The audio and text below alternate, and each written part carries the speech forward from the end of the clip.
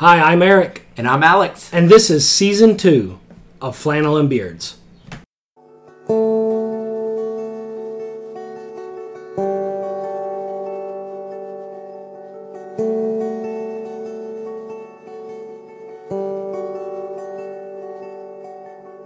It has been a minute.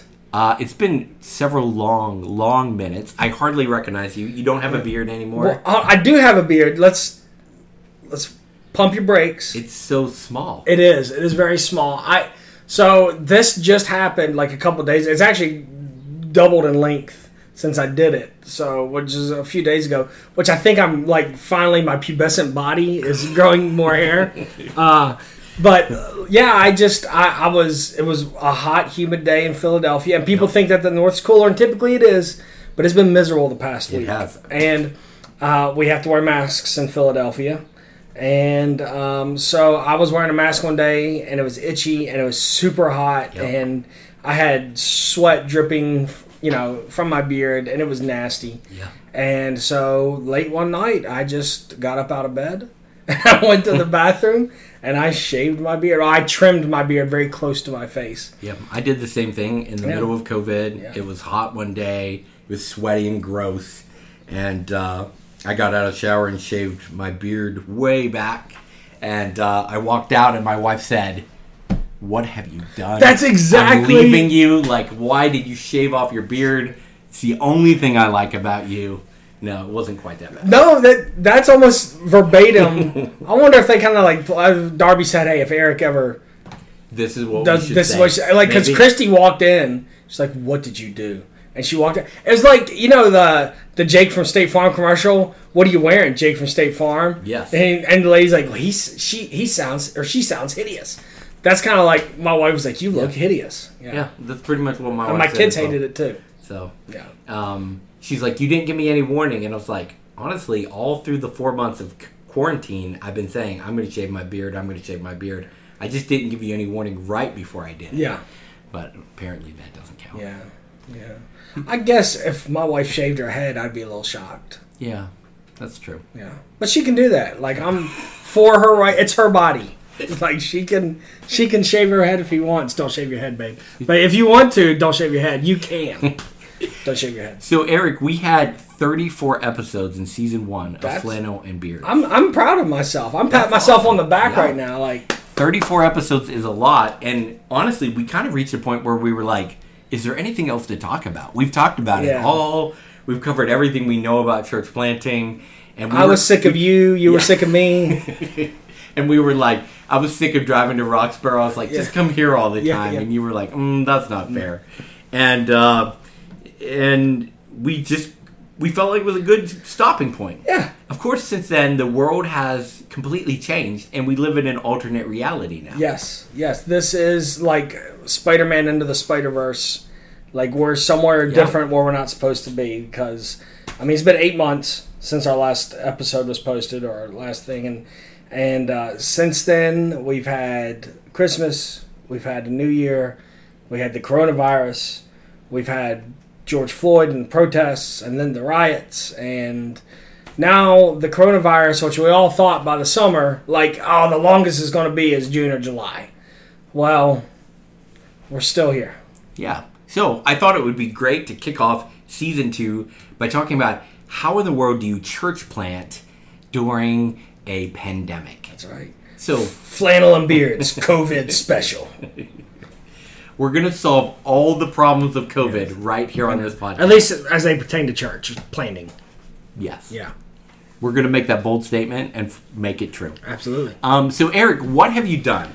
Quarantine happened. Your church, I'm guessing, was forced online. Yes. Yeah. Well, so the first week, I don't know if it's because I'm lazy. I actually thought it was a good idea, but I am kind of lazy too. The first week of quarantine, because really everything shut down on a Thursday for us here. For us, it was Thursday, March 12th. I remember because my daughter was making her acting debut in theater, and that was her opening night performance. We actually got that performance in, and then that was it. Everything ended. So it was pretty short notice. And my first thing is I put up a sheet online where people could go And I even put links to worship songs and said, lead your family in worship at your house. Like, this is how to do it. So that was my first week. Then a couple other churches in our neighborhood. Sorry, just to break in there. So that Friday, I worked my part-time job in the morning, and they came and told me mid-morning, you have to go home, we're closing down the building. Oh, wow. And then that Sunday we had services. We came in early and wiped everything down. Had really, really low attendance. Yeah. Sounds like you were putting your people at risk. Yeah. Well, Conley. Early on, I was like, I don't know if I'm taking this as seriously. You know, like, I think we all are. And then after that, we went online. Sorry. Yeah, no, that's great. No. So we went online after that too. That was the same thing. But we had a couple churches from our neighborhood outside of our denomination, but whose pastors I align with pretty closely, and they align with me. And we did we called it United Worship, Roxborough United Worship. Yeah, I've seen some of those online. Yeah, and it was a unique experience, but it was just really good to kind of give our community a united front and stuff. Like, so what about you? I mean, what was that online experience like for you? Like, yeah, so we pre-recorded music and a message and put it together with some announcements. We tried to make them shorter rather than as close to what we have in person. I tried to add an interactive element to everyone so that there was something you had to like stop the video and do, or after the video do, so that it's not just it's very easy with video for things to seem consumer. Yes. He's like, oh, this is just a YouTube video I'm consuming, and then I move on with my day. And it misses a piece where you're actually having to do something or go somewhere or take some type of action, which I think is an important part of the Christian faith and how we worship. So, yeah, that's what it looks like for us. So what has been the best experience? Like, what do you think the good that has come out of this COVID and having to go online and all the stuff as far as just pertaining to the church? What if any? My church? Yeah, your church. Okay. What have you seen, if anything, that's been good coming from it? So a couple times a year we already did a digital service because one of our big things is we say the church serving is more important than the church service. Right. And so I always try to downplay the service and upplay the relationships built in the service. And so I'll tell people the most important time happens on a Sunday after the service as we're having conversations and we're building relationships. So we already had, our people weren't surprised by how we did a digital service because we did that a couple times a year already. And so they were like, oh, we're used to this. We're familiar with this. So I didn't really see anything there where I was like, oh, man, this is really exciting or really great. We started doing a weekly prayer call where we just go out on Zoom. It was the same link every week. Sometimes we'd have a bunch of people. Sometimes it'd just be a couple of us. And we would just get together every Wednesday at 7 and pray together. Yeah. And so that was really good. And some of us got to know each other better than we had before. And then we even saw some people who had never been a part of the church before jump on that prayer call. That's great. And they've got connected with us as a church because they started praying with us. The other thing that we did was we have a lot of millennials and a lot of guys who play Xbox. And so we started having some online gaming nights where we'd be like, hey, this is a free game to download. Everybody download it. We're all going to get on our headsets. We'll all talk and play this game together. That's cool. So, you got 6, 7, 8 guys all getting online together, talking. And so there's guys who at the church we kind of knew because they showed up a couple times who've become really good friends because we started doing these game nights every week. So. My wife still won't let me have a gaming system, so... I think you're mature enough to handle it now. Maybe. I don't think I am, to be honest with you. I know why she doesn't let me have it. And I really have no argument against it. So. Well, you have to give up something else. So give up sports and get an Xbox. See, I don't watch sports. If I watch sports and played Xbox, that's Darby too much. Would draw I couldn't line. handle it. I can't give up sports. Okay. I'm coaching. Rocco's baseball team is back. And what? Yeah, I know, because what is this, Georgia? Look, I love the league that he's a part of. I truly do. But that's pretty much the attitude of most of the people in charge of the league. So... Okay. And my boy wants to play baseball, and I help coach. I love how, that is my, I can't believe how much I love helping coach Little League Baseball. It's a blast. So, anyways. What have you seen during quarantine and COVID response from churches? What have you seen that's been a challenge that you think maybe your church has faced or you've seen other churches face? There's several things. One of the immediate things I think a lot of churches have felt, and that I've seen some churches who I'm close with their pastors, who saw a substantial, like the first month, a 70-75% drop in giving. Mm-hmm. And it wasn't like they were flush with cash to begin with. Right. And so that's a huge challenge, because there's ministries that are still carrying on with the church. It still costs money. If the church has a building, you still got to pay for that building. Pastor salary, then does he have to all of a sudden go find another job if he doesn't already have one, or if he does, he have to go find a third job because pastoring is one. Does his wife have to go? So that's, and then if the church has employees, what do you do with them?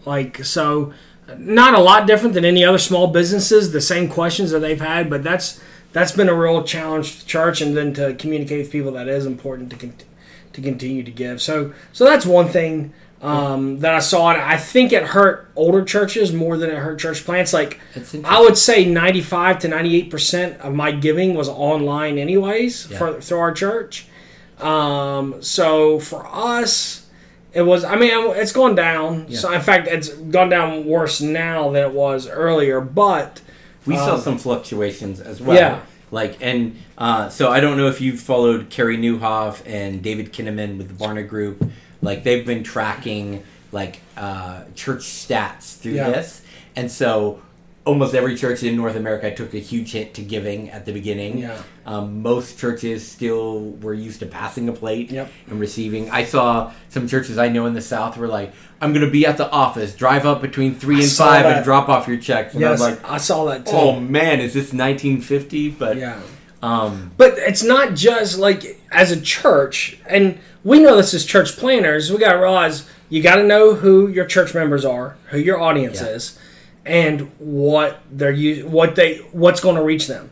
And so for a church plant in a big city like us, most of our people are 45 and younger, and they are very comfortable and used to online platforms. Right. Where if you're at a church where the most of the age is 45 and older, then they don't trust the internet, they don't know how to use the internet, all these different things. And the church, because of that, there's been no reason for them to set up on, I don't want to pay the 3% fee. It feels like, I've heard people use the excuse, it feels like when Jesus had to turn over the tables in the temple, if I'm using my credit card for the church, And that's fine. That's who their audience is. So it was more difficult for, I think, older churches typically. Yeah. I heard about a church in Philadelphia, older congregation, and none of their people understood the internet. At best, some of them might be on Facebook to look at grandkids' pictures. And so they were actually doing a phone tree where they'd all call in to this phone number and they'd preach the message and play the music over the phone. And I was like, oh my word, we have technology that can fix this. But the minister didn't understand technology and the people didn't. And so I really saw that, man, us younger church planters and ministers, we really could help some older churches, I think, come into the current age. Yeah, similar to you, most of our people gave online. The few people that we had who gave in person, during this time they moved to online. Yeah. And so we saw some fluctuation during that period between when some of those people who gave in person started giving online, but it hasn't been... it hasn't dramatically affected us. I think the biggest challenge, Alex, and we've all experienced this, whether you go to church or not, whether you're a church planter or not, but I think the biggest challenge is the isolation. Mm-hmm. It's been really difficult for my people. And everyone I talk to seems to be all on the same page. Yeah. No matter how much you Zoom or do, whatever. Everyone's done a million things. Almost more exhausting than it really is. And I've heard that exact thing from other people, especially if you're on Zoom meetings all day long for work. if you're fortunate and blessed enough to still have your job, and then, to come and say, oh, I feel guilty for not being on the Zoom call for church, but I really can't take one more Zoom call. Do people feel guilty about missing church? I don't think so, but I like to think that they would.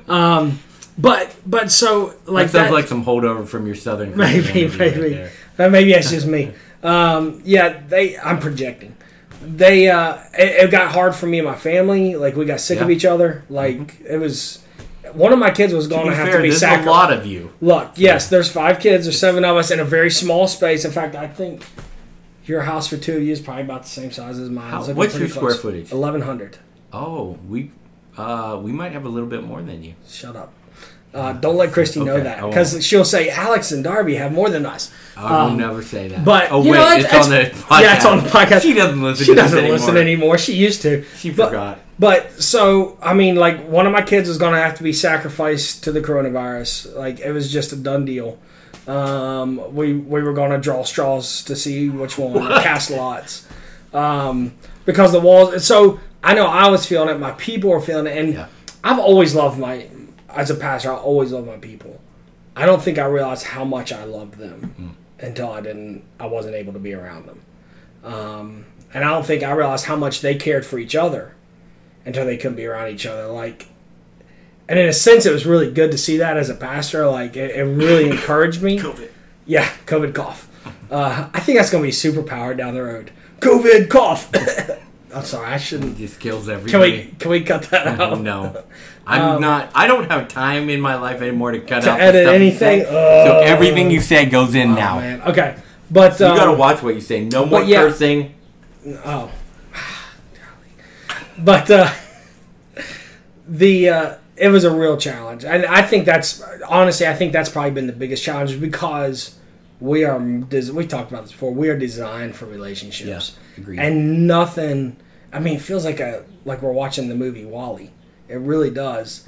And I mean, this has just shown how much all of us, no matter how old we are, no matter how introverted we are, we need relationships with other people. And I definitely personally need relationships with brothers and sisters in Christ. Yeah. No, I think I felt exactly the same way. It's interesting to me. This is a psychological event that's going to scar humanity on a worldwide level. Like, everybody on Earth is going through the same thing together. And it's very rare that a worldwide event hits everyone psychologically at the same time. It's kind of like Independence Day.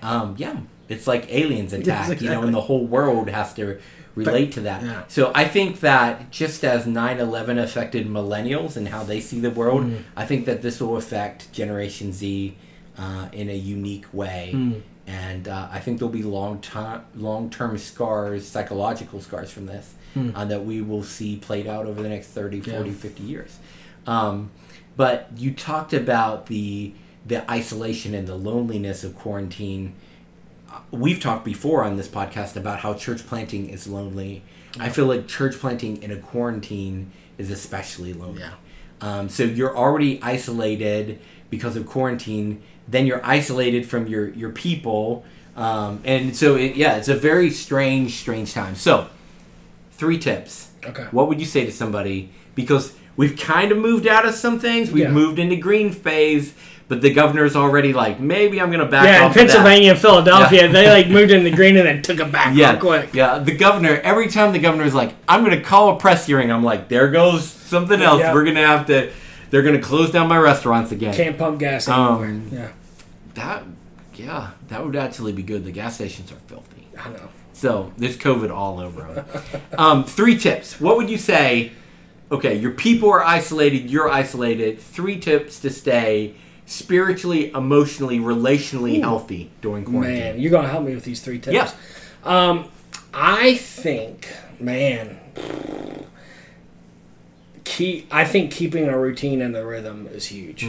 Because at first, and I heard psychologists say this, like, it was at first, let your kids have a few days, like when they cancel school, let them have a few days. Just like a snow day, whatever, just take off if you can. Just let them lay on the iPad all day. Right, exactly. And so I was like, okay. That sounds terrible. Like, we'll do that. And at first it was good, but then, like it got really hard to get back into any sort of rhythm. And we finally did, and when we did, things got much better. So I think my first thing would be maintain some sort of rhythm and let that rhythm include your devotional life.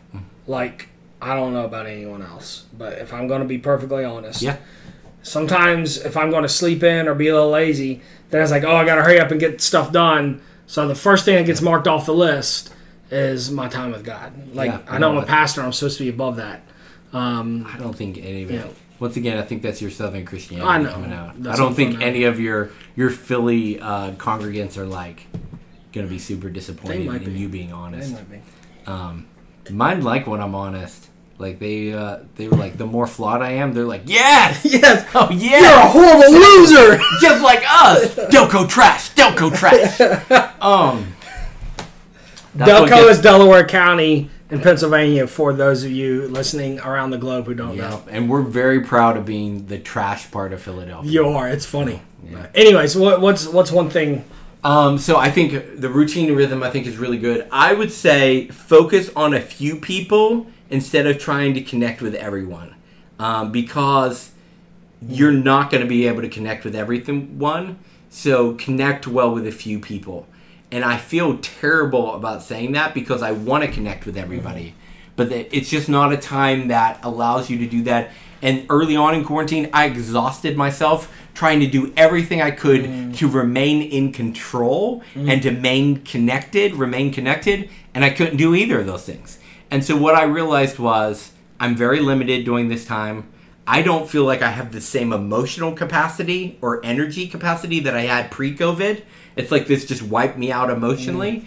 And so now I have to realize I have limited ability, but that's okay. I've always had limited ability. I just assumed I had more ability than what I actually did. I saw someone did a study who said quarantine has revealed to people they only have 15% of the control that they thought they had in their life. Yeah. And we could talk about how they got to that number. It's because now we realize the government's truly in control. just throw a nugget out there for all you conspiracy theorists. But what I had to realize was connect really well with a few people. Yeah. And Andy Stanley has a quote: "Do for one what you wish you could do for all." And I think sometimes we get paralyzed thinking, "Man, I've got to connect with all my people." You can't. In a perfect scenario, we'd still be having Sunday services and you can interact with everybody, but that's not where we're at. And interact with a few key people, stay well connected, connect with a phone call, with a text message, however you can connect. And I started finding when I did that, not only was I emotionally feeling better, I was staying connected, and That's great. I've heard someone say, I can't remember who it is, so I won't, but they said, fair went out the window in the Garden of Eden. What went out the window? Fair. Oh, fair. Fairness. Oh, okay. When Adam and Eve sinned, and like I struggle with that too. Like you feel like there's this huge thing you want to do everything for everyone, but you just can't. So, like you said, you do for one what you wish you could do for all, and let God give the increase. What's the parable that Jesus gave in Mark?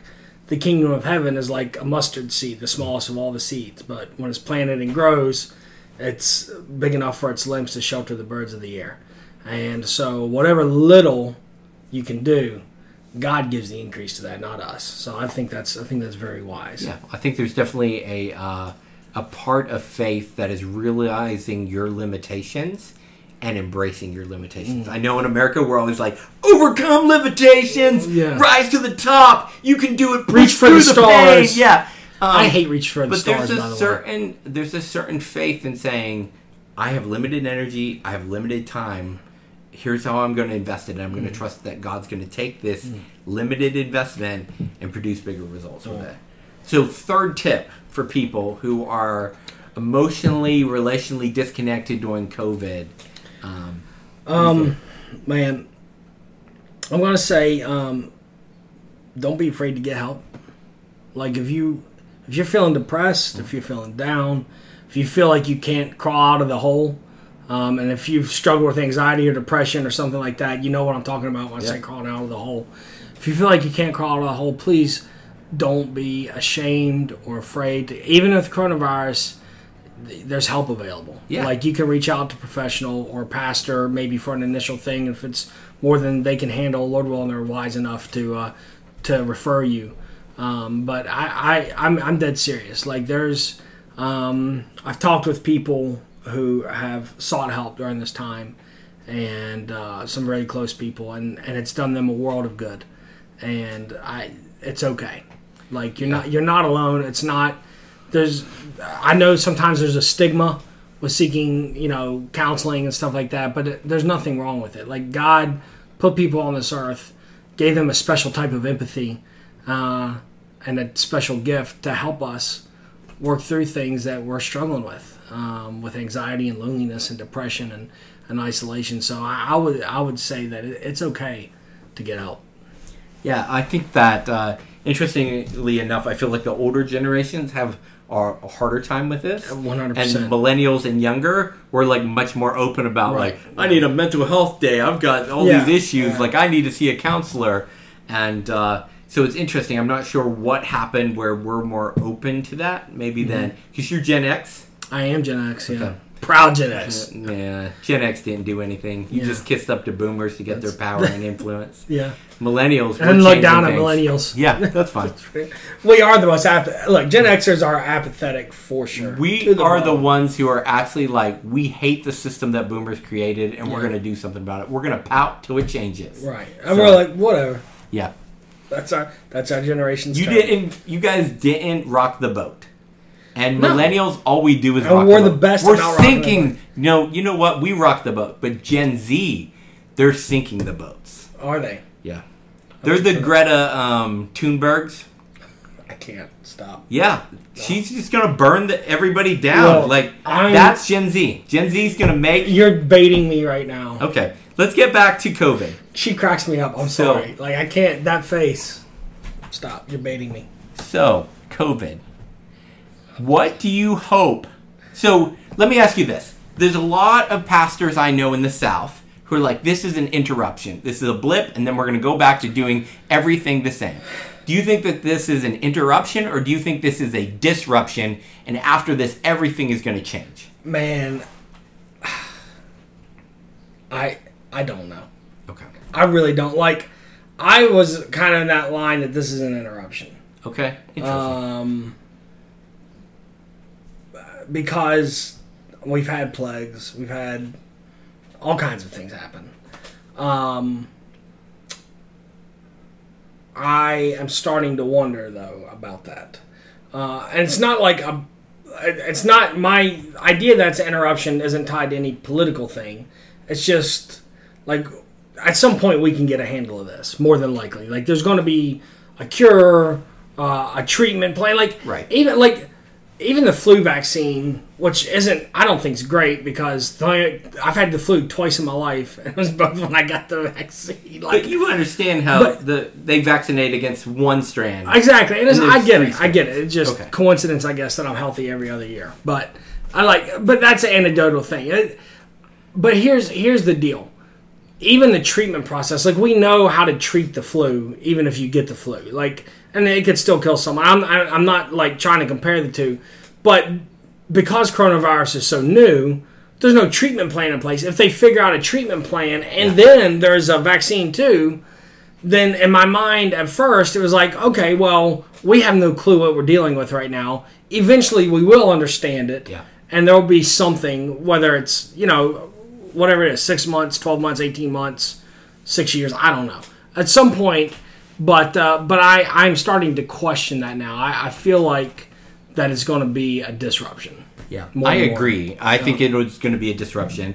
I think America, and I think, honestly, the world will look differently after this. Yeah. I think that churches who don't recognize that it's a disruption are going to be in for a rude awakening. I've said for a long time on this podcast many times that most churches live like it's 50 years ago instead of living like it's today. And very few churches are living like, how do we build a church for the future? Yeah. Like, that's almost not happening anywhere that I can see or read about or experience. But I think this has forced that to happen a little bit at least. I think that's been one of the best things about coronavirus. Yeah. As churches who would never think about going online have had to figure it out, and they've done it, and with some, modicum of success even. Yeah, I would say that's got most churches up to the 90s. Yes. So that's progress. Yeah. I don't think that churches yet realize that after a 4-month gap of not attending church, that I think a third of church attenders will just not come back. Yeah. And then what I've seen, especially in the South, where church attendance is more regular, I've seen that people have taken this as an advantage. Like maybe they've been disgruntled or maybe not happy about something. This is a time to change denominations. It's a convenient excuse. Churches. Yeah, it's a good time to check out something different or new. And so I think there's going to be huge disruption around this. Yeah. And I think we're going to have churches who lose a lot of casual attenders. Yeah. And we'll have churches that do have faithful attenders who take this as an opportunity to go somewhere else. Right. Because during this time, they've had the freedom to not only watch their church service, but to watch several other church services. And they're like, why aren't we just going over here? Like, this message is a lot more... When I was a kid, my family moved. When I was in middle school, we moved to Memphis, Tennessee. All right? And we started going to one church as soon as we moved there. And I fell in love with it. Like, I got plugged in with a youth group, loved it, had a lot of fun. And we were there for maybe 4 to 6 months. And my dad, out of the blue, said, we're switching churches. And I was like an emotional teenager. It was like, hold on, you moved me away from all my friends. I come here, I start to make new friends at this church, and now you're telling me I had to leave them too? But the deal was we literally lived 1.5 miles from Adrian Rogers' church, who was one of the greatest preachers of his time. So my dad was like, why would I go to that church when the church that's closer to me has one of the great preachers? And that exact same thing is going to happen. Like, people have tested everything out. Yeah. And whatever it is that they are looking for in a church, whether it's a preacher, a program, music, whatever, they're going to at least show up and try that church out at the very least. Yeah. But I will say that the part of the disruption too is it's not just disrupting churches; it's disrupting people's lives. So we've had people connect with our church and become really involved since this has happened, because of this disruption in their life has either drawn them back to God or drawn them to God in the first place. So I do see God moving in that. In a lot of ways. I agree. It's forced people to press pause on very busy, hectic lives. Yeah. And anytime there's a pause or there's some quiet, those are the cracks that God whispers into, which is part of the reason that I feel so strongly against having your ministry so busy that there's no break for God to actually speak into your life or into your people's lives. Okay, so COVID is kind of still around. Yeah. Are you still doing online services? Yeah. We started 2 weeks ago. We started having in-person services. Did you really? Yep. I did not know that. So we were doing the United Worship Service. Mm-hmm. 2 weeks ago, we started doing our own live stream, just Watershed. We kind of, said it's time. Bye, heretics. Yeah, no. No, that's not what they said to me. Oh, okay. They're like, bye, heretic. No, we just all decided, hey, we need to figure this out on our own because we're not going to be together forever. Right. It's not. I think it's a High School Musical song, Together. Sorry. I wouldn't know that, Eric, because I'm a boy. Yeah, but I got lots of kids. I can sing Hamilton songs, though. Dude, totally off the topic. I really didn't care to see Hamilton. My kids forced me. Mm-hmm. It's stuck in my head constantly. Yeah, the songs is pretty good. You know that song where they're like, "Why do you always think you're the smartest person in the room?" Yeah. Why do you always write like you're running out of time? Yeah. Darby said that song was written. Yeah, you do write like you're running out of time.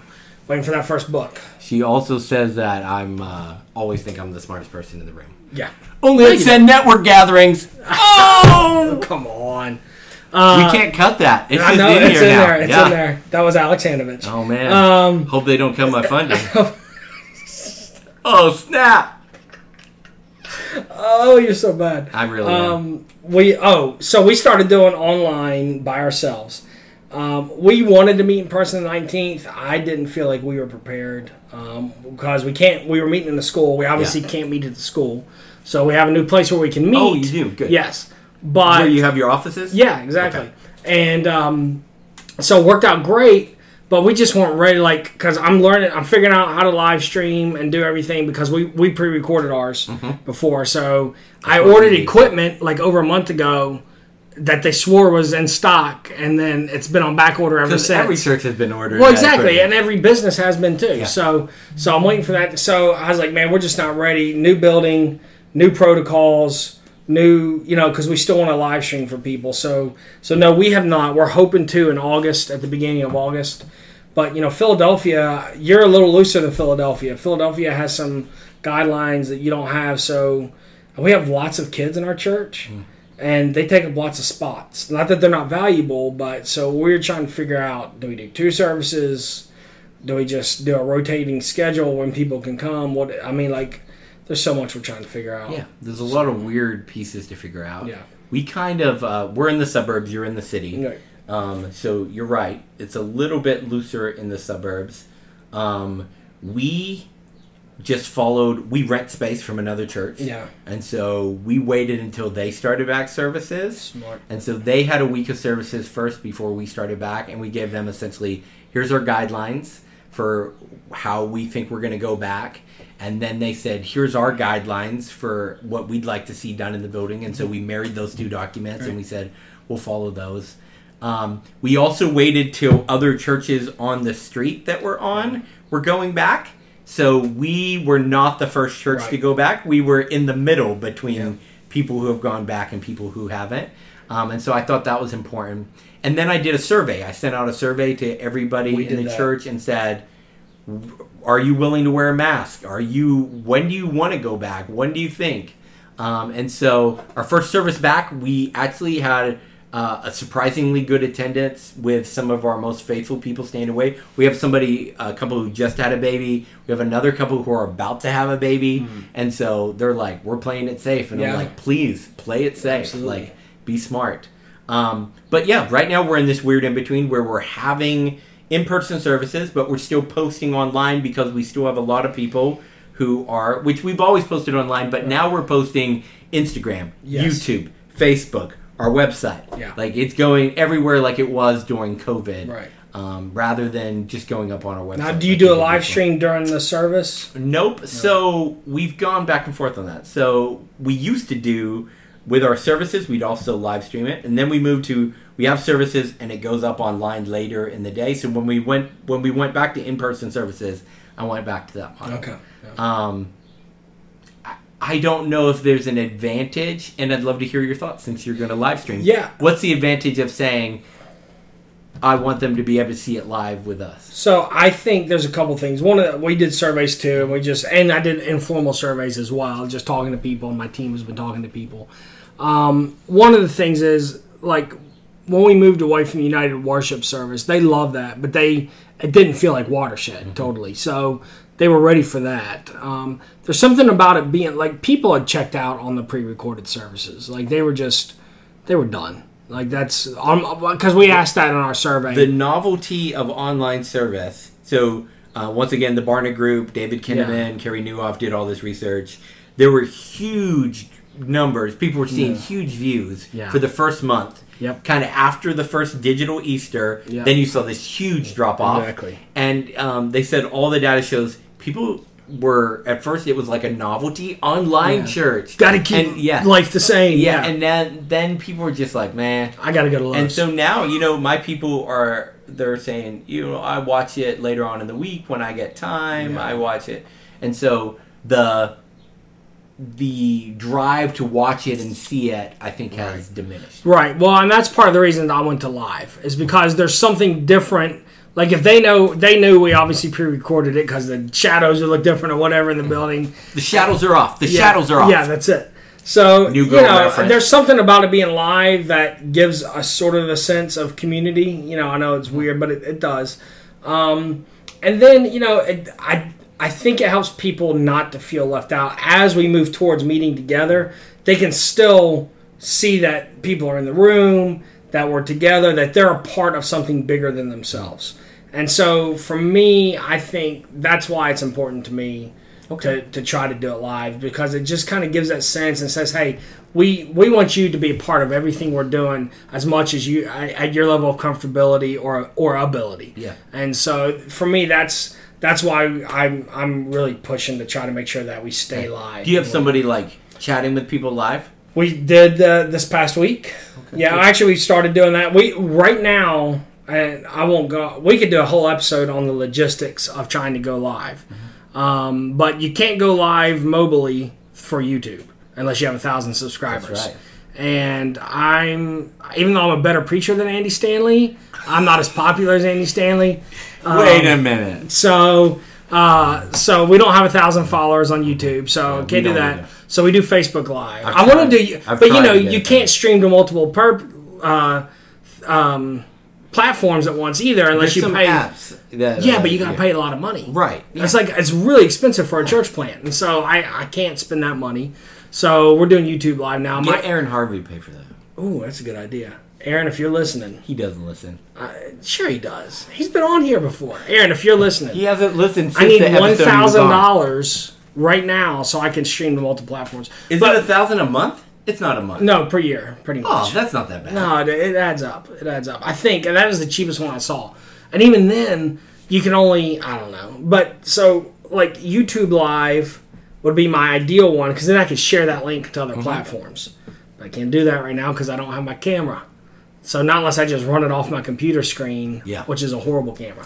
So I think this would be a good side episode. Yeah. But to stick back on COVID, before we get too far off. Yeah, we should probably wrap it up here soon. Yeah. People are turning off their iPods. Well, I think, so let's talk about a lot of church planters that I see online and that I know of. They rent space, and spaces are saying, we don't want outside people renting our space anymore because COVID, we can't police it. And so I was very grateful that our space, thankfully they don't use the space they rent to us. Yeah. And so it just sits empty. And so they were like, we don't care. Just follow these guidelines. Real quickly, what should a planter do who they worked hard and hard. They called dozens of places to find this space. And now this space is like, because of COVID, you can't meet here. Yeah. Man, you knew this when you signed up for church planting, so I don't. I'm sorry. No, that's a great call. Start calling a million places again. Outdoors, if that's an option at all, outdoors is probably your best bet if you can find a parking. It is brutal. At least when it's 95 degrees in Philly. Maybe I would start calling other churches. Maybe you have to change your time, which isn't ideal. But if you're ready to meet in person and you have to have somewhere, I would start with other churches. That would be my first move, because if they're meeting in person, then maybe they'd be willing for you. Maybe it's even a different day for now. I think it's also, this is a time when nonprofits are hurting. So I work part time at a nonprofit arts center. Financially, this has been a huge blow to us. And so we're looking for people can anyone use this building while we're not here? Because right now we're not having classes on the weekend. And I'm thinking, what a great opportunity for church plants to take advantage of. If there's a nonprofit, they might. But I think this is also a time when you might want to rethink your model and say, could we do some type of house church that could multiply? And you can get people together, and then the people who can't fit there, you fit into another home, and you can. Maybe this is going to force us to grow. I saw one guy, it might have been Alan Hirsch, who said the virus is forcing churches to think like a virus. And I think that could be really, really good. So, one last question for you about COVID. With COVID, what do you think... man, I just completely forgot where I was going with that. It sounded like it's going to be an awesome question. Yeah, it probably was. I was literally on the edge of my seat, waiting for this really profound, question. You were going to just loft the softball up in the air and let me, knock it out of the park to wrap up the episode. I have no idea what it is. And now we're just flailing, like a wounded duck. Yeah, but if you've listened to Flannel and Beards before, you expect that. Absolutely, I think that's a perfect way to end the episode. I know what I was going to say. Okay, here we go. Hey, so. If you were going to say one thing to encourage pastors and church planters right now, walking through COVID, trying to lead in COVID, trying to make sense of all this, what's your encouragement? And then I'll give a 30-second encouragement. Man, it's hard not to be super churchy here, Alex. Okay, we'll go for it. But it's the way I feel. You're burning up your 30 seconds. 30 seconds? Look, it's not the end of the world. And if it is, work harder to let people know what happens after the end of the world. And find comfort in the fact that you know where you're going to go when the world ends. I'm dead serious. It's not the end of the world, but if it is, we have hope. We need to listen to the hope that we claim to offer to others and be about offering that hope to other people as much as we can. Yeah, I think that's good. So my encouragement would be force yourself to take a Sabbath every week. Turn off your cell phone, rest, get outside, eat clean, healthy food. Stop that. Spend time in prayer. Do things that fill you with joy and love and encourage your people to do the same. You'll never make it through a crisis without rest. So that's good. This is Eric and Alex, and we are so glad that we're back. We're back. Hey, check us out on Twitter. Our Twitter. What is our Twitter?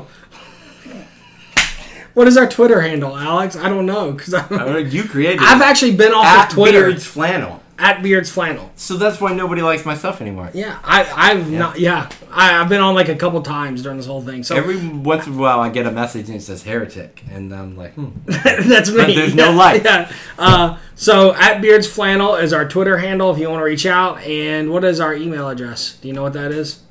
I forgot. It's been 8 months. Like flannelandbeards@gmail.com. Flannelandbeards@gmail.com. Hey, hit us up. Let us know you listened, or let us know you hate us. Either one, it'll be affirming to us.